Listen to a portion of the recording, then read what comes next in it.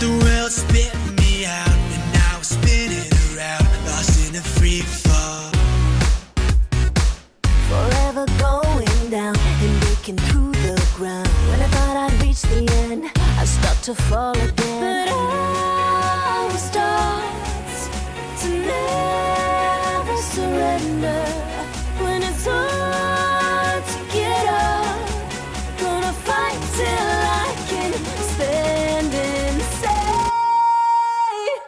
oh, you can turn me down, you can throw me now. The harder I come back around. You can break my heart, but you can't scratch my name. I can take the hit, 'cause I'm a boomerang. Oh, oh, oh, oh, oh, oh, oh. I'm a boomerang. Oh, oh, oh, oh, oh, oh. I'm a boomerang. Now I'm 10 feet tall. I'm a problems feel That so was small. Boomerang by Nicole Scherzinger, and it was released in March of 2013, and it was co-written and vocal produced by today's guest, Anthony Preston. We have a lot more with Anthony Preston today, but I want to say thank you so much for joining us on the Original Dial podcast. I am your host, James Rodriguez Horton, where I unpackage music with the people who created it. We share all sorts of love with the creators of your favorite songs, from the global hits to the deep cuts to the unreleased and more. So don't forget, follow me on Instagram, the.original.dial. You can go old school, www.theoriginaldial.com, or Twitter @James Rodriguez, RODRIGUEZ. That account is the one that Britney Spears herself follows. Now, today's episode is going to be great because we are going over so many amazing songs that Anthony Preston took part in. So I'm just going to go ahead and hop right to it. I want to give a big shout out to all my Patreon patrons, from Ryan to Xavier to Rochelle to Jenny to Tommy to Tyler to Rami to Tiffany to Rob to Freddie to Mac to Adam and Bonnie, Chris T, Chris O, Pam, Steve, and more. We have more stuff coming out, so if you want to help us keep this podcast free for all, for as little as $1 a month, you're able to do that. Now go to www.theoriginaldial.com for more information. And if you have any questions, or if you want me to talk to some of your favorite songwriters and producers, let me know. All right, once again, my name is James Rodriguez Horton, and this is The Original Dial. The Original Dial. Yeah, yeah. Don't you want my iconography? Don't you wanna stay and then follow me? Don't you wanna aim for the stars and see? Don't you want my iconography? The Original Dial. Everyone, I would like to welcome our next guest to the Original Dial podcast. We have somebody who is fantastic, who people have been dying for me to talk to, and it's Anthony Preston. Anthony, thank you so much for joining us here on the Original Dial. Well, thank you for having me. I always get so confused with those kinds of introductions because I'm always like, who are they talking about? Like, that's not me. But I appreciate the fact that I've been fortunate enough to work on a couple of songs that people enjoy. So Not a couple, I'll a take lot. that. A lot. A few. I have the amount of questions I have. So for the listeners, for the first time listeners, thank you so much for joining in. The Original Dial, I unpackage music with the creators and kind of give the stories and the careers of all these people, because it takes a village. So for the first time listeners, Anthony being on here, for every question he answers, we're getting items donated to help out homeless LGBT teens. And for the first listens we get within the first 24 hours of this episode airing, we also get items donated. So thank you all so much. For more information, visit us, www.theoriginaldial.com. But now back to you, Anthony. Anthony, you Yes. have a ton of songs that I want to talk about and everything, but let's rewind. Let's go back to how you actually got involved in music in the industry. Well, music was always what I wanted to do. When I was a kid, I would sing in church, and I took piano lessons, and I played more instruments. I mean, I played the piano, the saxophone, the oboe. I learned how to play the bassoon. Stop. And no, really, and I did. And I come from a family of boys. I was the oldest of 3 kids, and my father was not only a football coach, but he was our football coach. So imagine that conversation of that. I don't want to do this. I want to do this other thing. but so, but yeah, music was always a part of who I was. And fortunately for me, I had an uncle, my uncle Bob, who was the band director at one of the high schools in town. And he kind of saw the gift in me early, I guess, and was able to help my parents navigate how to encourage me and put me in the right spaces. So I was, I hate to say I was a multi-instrumentalist because I never really mastered any of them. But I definitely learned a lot about theory and musicianship and things like that. That would help me later on. See, this is what I love. And I think what's important is so many people in the music industry where music is almost always a part growing up early on those developmental stages. I talked to music producer Chu Fu, and he was like, I play the saxophone. No one in the world thought, what was going to happen with this kid playing the saxophone. He's like, now I remix music and I make my own productions and I work with, Bootsy Collins, all this stuff. And so it's awesome. So what would we say, like the big break? What was your first cut? What was that first meeting? Like, what was that time where you're like, oh, I'm taking it up to the next level? Wow. I don't know how to answer that. I feel like it's like an omelet scramble in my head. The first time that I felt like my story is really unique in the sense of I had 2 runs of music and I don't know how to break it up, right? In terms of, I think what happens is you have this goal and you have your blinders on and you're trying to get somewhere. Until you get there, all that stuff behind you is just the stuff behind you. And I wish I'd done a better job of enjoying the ride and really celebrating the micro accomplishments. But when you ask a question like that, I would say, for me, one of the biggest breaks I had was having the ability to work with David Guetta early in his career, and watching him skyrocket into this household name that he is now, and understanding and learning from his creative process and how he puts songs together and being in the studio with him, and just his vibe was always so cool. And having been exposed to that was amazing. And I think that was that the first cut? I guess that was the first cut. Was the first real cut I had was with David. It was a song called Night of Your Life featuring Jennifer Hudson. I wasn't the dominant songwriter on the song. That was Crystal Nicole, famous for Only Girl in the World, and who is not only one of my favorite writers, but an amazing, incredible performer. I can't even tell you the memories I have in my head of watching this girl perform. I mean, she is woman perform. Let me be clear. Oh, I love it. I love it. I love it. She is such a phenomenal artist and performer. But I've been hanging out and traveling with David for a couple of years, and I'd been trying to write songs, and I just didn't come up with anything that was next level. But one day we were sitting, we were actually at Chris Willis's house, and we were sitting at the dinner table, and it was just David and I for some reason. I think Chris was recording something, and David was like, I want to play a song for you. Let me know what you think about this song. And so he plays a song for me. And I was like, I like it. It's really cool, but the meaning is a little different, and it needs to flip. And I can't remember what it actually said at first, but I was like, no, that's not what. I don't think that's what. I'm being very careful. I don't think that's what a girl would actually say. I think what do you? And he was like, what do you mean? Because I think the original song was somewhere in the space of.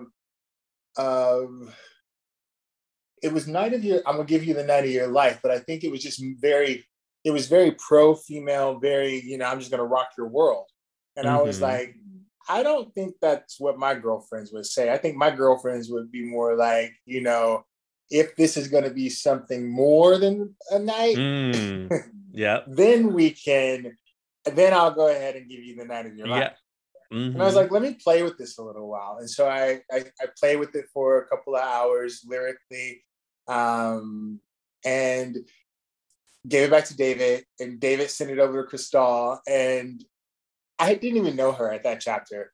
And she was like, yeah, I love it. It's cool. And then life went on and never thought about it again. And very literally, I was in Malaysia,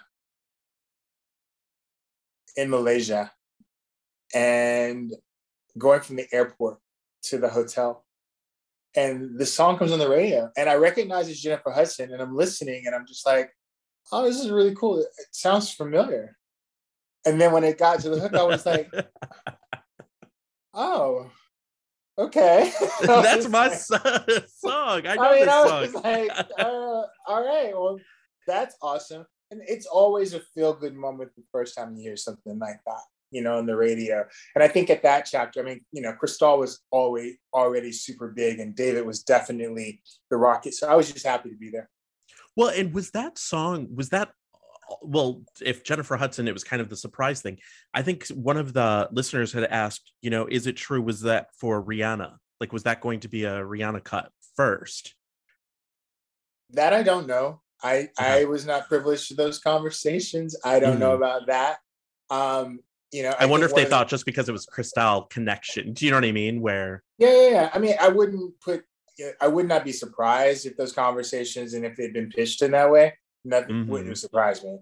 When I did get to meet Jennifer years later, and we referenced the song, and we talked about it, and she loved performing the song, and she loved the song. But I think at the time, in hindsight, the label was just testing it in some of the Asian markets, and it performed really well. But I think they went with another lead single. I think, if I'm not mistaken, probably the monster that is Titanium. So you kind of bow out gracefully. Like, hey, try. You're like, we'll let Big Sister handle this. We'll just be on the side when you need us. It's Sia, for God's sake. So, right? Yeah, exactly. And the thing is, but like, how awesome is it that, this vocalist years down the line, even because a lot of times people are like, do artists remember these songs? And oftentimes I've had artists that are like, you remember most of the songs that you've cut, but you really remember the songs you enjoyed making or enjoyed performing. So with Jennifer Hudson, who's one of those, she can walk on stage and just go. She could do whatever she wants to do. Do you know what I mean? I'm like, as a Chicagoan, I'm like, she's pride right here. She's pride for me. That vocal is so crazy. I just can't even. I mean, so on the day that I met her, we met at the studio in LA that everybody likes to work at. And I'm walking down the hallway, and these studios are built in theory to be soundproof, right? And you like, what's going on in the booth? You're not supposed to hear it in the hallway. And I'm walking down the hallway, and I hear this vocal coming out of this studio, and I'm like, and I'm thinking to myself, and I know who it is instantly. And I'm like, is she just standing by the door, belting right now? And so what she doesn't know is I kind of stalked her. I was like, I'm just going to wait, because I've been waiting to meet her forever. And I'm going to just kind of wait in the break room until I hear some doors open, and then conveniently walk down the hallway. And she was so sweet. I go, Jennifer. And she turns around, and it's her and two people from her team. And she says, hello. And then the other two chime in a harmony. Hello, hello. And I was like, Stop. It was such a moment. I was like, okay, this is too much. She was phenomenal. And I didn't even have a phone to take a picture, which was so disappointing. But that was years ago. That was circa 2013, 14. And just to see where she is now and where she's going, she's a legend, literally a living legend in the making. And not that she doesn't know it, but she doesn't know it. She just is so amazing. And it's like, when is that vocal going to stop? She's not done growing as an artist, and it's just. And that's the fun part about her. Like I say, I always say like Chicago pride, because she's given back so much to the Chicago community. And it's like, there she is leading up to summer out there passing out school supplies and everything. And she's one of those people that, like, in interviews that I've seen, she doesn't realize she is Jennifer Hudson. So she's like, fine, I'll go pack these up myself and pass these things out, which I think that's an endearing quality to her. But also, she's one of those vocalists that I've always said, she makes it look so effortless. She goes and she sings, and you're just like, God blessed you with talents all over the place. And we're just like blessed to hear it. So she's phenomenal. It's a gift. Hopping out quickly to talk a little bit about the song Night of Your Life. Now, this is one of those situations that Anthony Preston mentioned where a lot of times labels have had it where they kind of figure out if a song is going to work or not, so they put it out there. Now, here in the United States, for those who are in the States, the song Night of Your Life first was played in the United States in Seattle on August 26, 2011. And then about a week later, it was played on Sirius XM on their top 40. And then it went on to a few different places from iHeartRadio and Alpha Media and everything. And so that's something that's really interesting, is there were times that they were kind of testing it out in the market. But what I wanted to point out was the digital single itself was a top 10 hit in Austria, in Luxembourg, in Norway, and on the UK dance charts. Now, that's not too bad for a single that wasn't given the full, complete single treatment. So I wanted to talk about that. And now I want to hop back in and I want to give a shout out to my Patreon patrons. Thank you so much for those who want to join on Patreon for donating a little as $1 a month. You're able to help keep this free and open for all. www.theoriginaldoll.com. Now back to the show. Let's jump to this. I have somebody who messaged asking, hey, can you please ask Mr. Preston about the song All Inside? I really like Kim. Anything else that they worked on together? And that was... Aww. Okay, so this is where, I mean, you guys are taking me back to thoughts. I mean, Kim Sazi. Who doesn't love Kim? So that was, I first started moving and shaking in the EDM world. And I met Kim after one of her performances in New York. And we just instantly clicked and went to the studio. I wrote that one with Chris Willis. And Kim, and then I flew to New York and recorded it with her. Kim and I worked on a couple of other songs during her career. I don't know what happened. She was signed to Ultra Records at the time. I don't know what happened to them, but what a good time that was back then. Miss Kim so much. I gotta find her. I wonder where she is.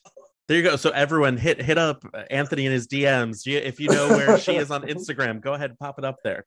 Another one is, I have a question. Can you please ask Anthony, does he realize how he makes these electric EDM songs sound so fucking good? My listeners swear a lot.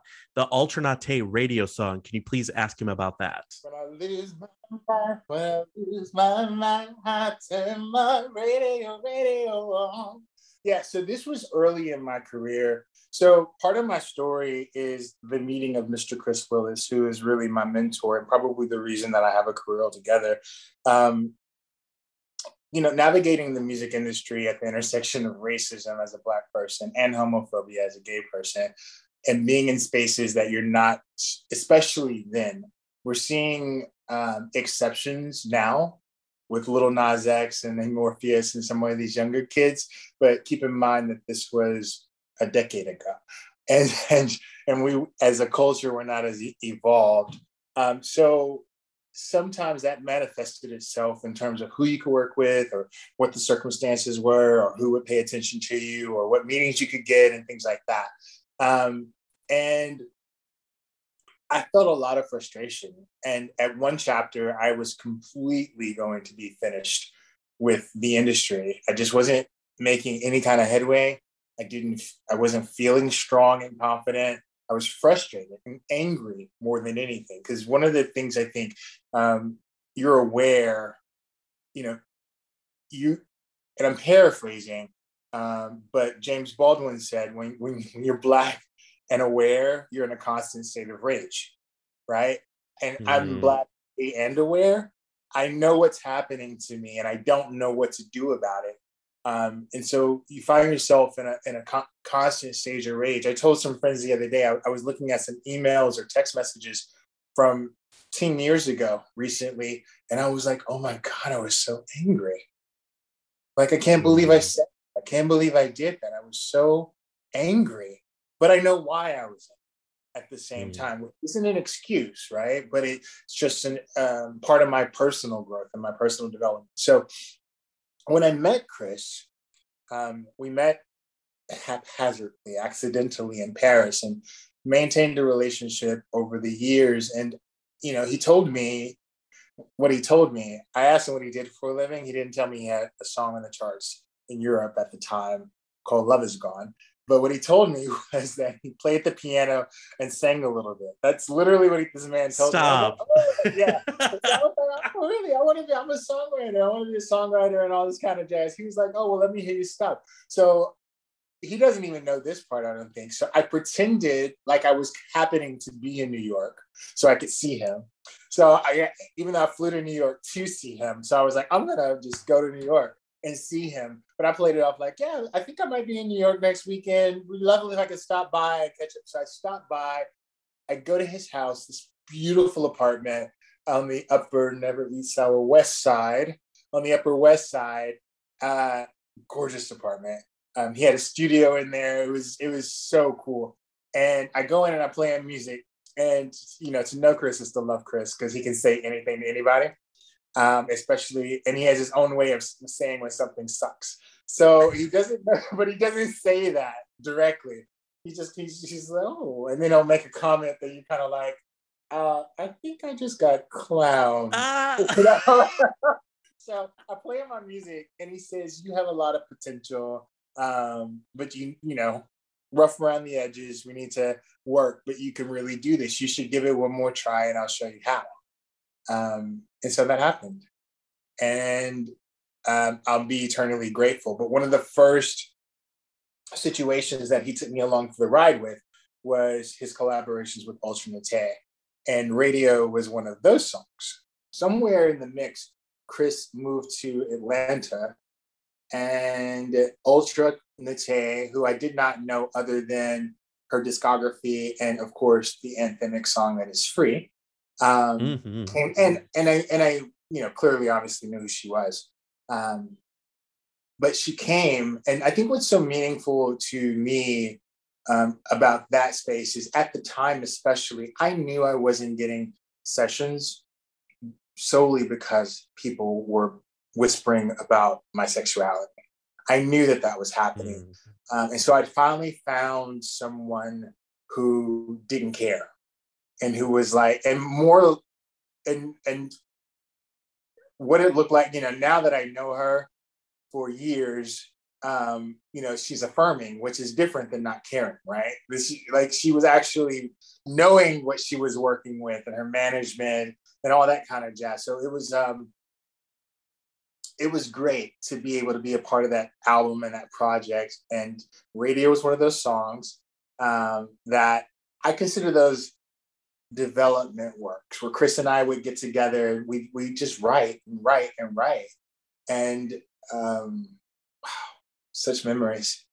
And Radio is one of those songs. See, I love that, because that's one of those things where it's like, when I think of you, I think of like the David Guetta cuts, you know what I mean? Stuff like this. And like, yeah. And then all of a sudden it's like Alternate. I'm like, she is like a queen. And for me, I want to say was Free in like the mid to late 90s, where early 90s. So I remember hearing that song in high school, and where it was something where it's always been a part, and Chicago is such a huge house and they're very welcoming to the dance community, that she's one of those names that I think has always been around. And I feel like for me, anytime I've been at a pride parade, any sort of party, she pops up. Like, she's always present, you know what I mean? So it's front and center. And the thing is that, and the song is beyond epically legendary. Free is just one of those anthemic songs that, you know, especially the LGBTQ plus community will always remember.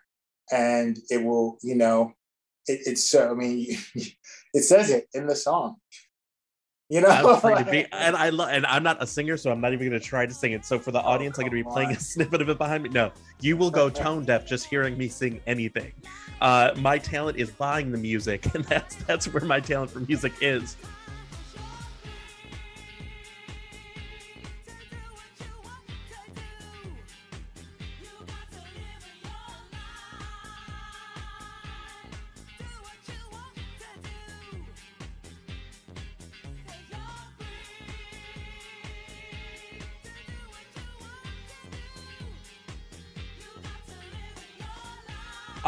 We have a listener who wants to know about Give It Up for Love and any other songs that you worked on with DJ Antoine. Wow. I worked on a couple of songs with DJ Antoine. Yeah, Give It Up for Love was, I want to say we wrote that in the most beautiful studio in Santorini, Greece. They asked me over. You are international, from Malaysia to Paris. Here I'm like, I am jealous right now. I'm on my 7th passport with this stuff. Let me see. Yes. I want to say that was that trip, I believe. It was my first time in Greece. I'd met them through this amazing writer, friend of mine, Jensen Vaughn, who is so dope. And there were so many songs that we wrote in that week of sessions. And to be completely honest with you, I don't think that I knew that this song released. So I'm I'm having to remember. Yeah, did you good? Is it overseas? Did they listen to it? I mean, he's so popular overseas. So well, that's. Oh, go ahead. No, I'm mind blown right now. I want to hear the final product. I remember. Go to album. It was from the album Sky is the Limit, which came out in 2013. January 25th, 2013, Give It Up for Love was released. Wow. Yeah, these are memories from the corners of my mind. I think one of the things that people don't realize is, as a songwriter, this isn't a valid stat and it doesn't apply for everyone, but for every 200 songs you write, one of them makes it out of your brain and out of your studio. And so sometimes keeping up with this stuff can be like, oh my God, I didn't know, because especially if you're not a part of the production process. I'm learning a lot from this interview. Like, I've been around for a little while. You have, and the cool thing is, and this is why I like doing this, because I always tell people it's more of like, this is your life, because you have all these people who have a connection to these songs. When I had talked to Maya Marie or Casey Livingston, they talked about, like, you know what's bizarre? They're like, our biggest kind of royalty things are overseas. Like this K-pop song that I didn't know, or somebody translated the song into Korean. It just showed up one day. They're like, here's some money. And it's like, well, that's perfect. You know what I mean? Like, it's things like that. So up next, we have another Nicole Scherzinger. Go ahead. I got to take that back. I actually did that one with Jonathan Mendelsohn, this super dynamic vocalist and writer, which explains why I didn't realize that. Okay. I love that. Yeah, that was with Jonathan Mendelsohn. In my mind, I met those. I went to that session. I went to that Greek session with Jensen, but we wrote Give It Up for Love at Jonathan's place in Brooklyn. I flew to Brooklyn and spent a couple of days with him at his house with his partner, and we just hung out and ate and wrote music. And yeah, I never knew that song actually made it out. Good to know. There you go. Congratulations. Well, 8 years later. Congrats. I have 8 years worth of royalties to try to find. Absolutely. Well, and did you hear about the whole BMI publishing ASCAP everything, the pro situation? They have $500 million that they are like, we don't know who this money actually goes to, so we have to go back to the drawing board. $500 million of unpaid royalties. You are giving me a reason right now to email my publisher as we start, my administrator. But I will definitely. There you go. Yeah, I'm gonna do that. I never knew. All right, and so the next one is another track that featured Nicole Scherzinger. It's with somebody named Eros Ramazzotti. Yeah, that was really cool. That was my Nicole Scherzinger days. I got to tell you, that was one of the most interesting chapters and projects that I've ever been affiliated with. I love Nicole. I think she is amazing on so many different levels, and to have a chance to spend so much intimate time with her, and not intimate sexually, obviously, for a lot of reasons, but but intimate in terms of just in the studio, getting to know her, spending time with her, eating and talking and laughing and dreaming together, and to see, you know, where she is now in her happiness and all the amazing things that she deserved to have come true for her, and for the world, more than anything, for the world to see just how talented she is vocally. Because I don't think that we knew, based on some of the, as successful as some of the Pussycat stuff was, it really didn't give her a chance to, for her vocal to shine and for people to know, you know, listen, there's a very small club of what I call super vocalists, your Beyoncés and Jennifer Hudson's and things like that. And I just mean vocalists, like people that can just sing, you know, Karen Clark Sheard. It doesn't matter the style of music. It just means you have this Stevie Mackey, I think of, like these people that can just sing. Avery Wilson, these people can sing. And Nicole is squarely in the middle of that. And so for me to have been there and to learn that on my own through working with her, I mean, it's mind-blowing how that girl can sing.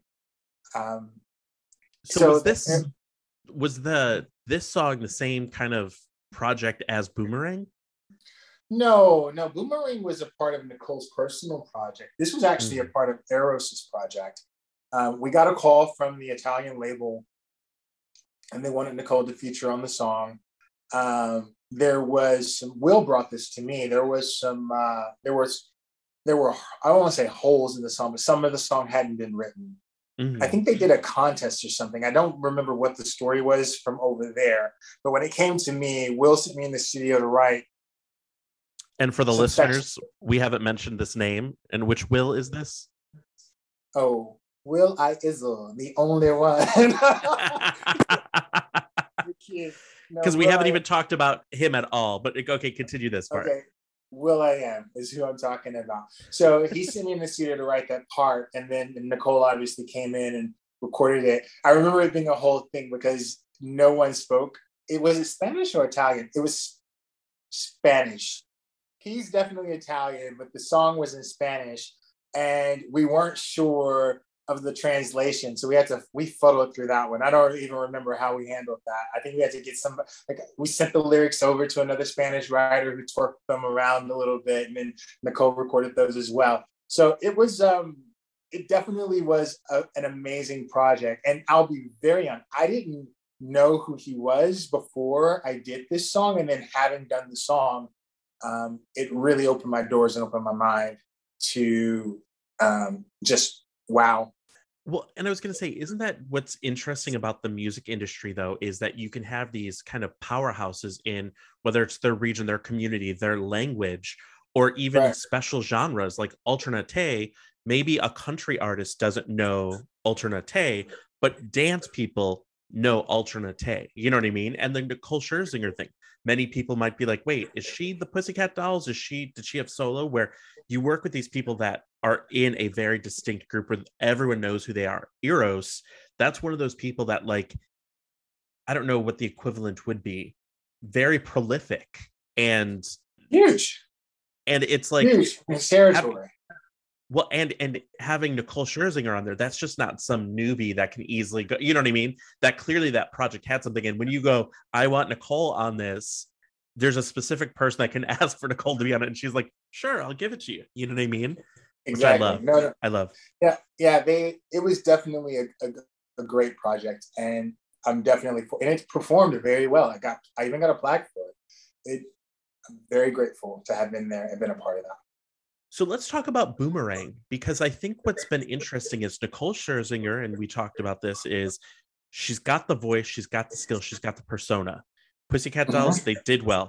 But then it seemed like the label was trying to figure out what sound to go with for this. How did you get involved in Boomerang, and what other kind of things did you work with? Because what I've loved in interviews is she seems very collaborative with people, that she's like, cool, let's just do this. So how did you get involved in Boomerang? Well, Boomerang, the dominant writer of that was Danny Mercer.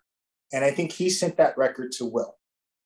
And, you know, sometimes records will come in and they'll have like the verses and the hook, or just the hook and a bridge, or, you know, there's some pieces missing somewhere in that space.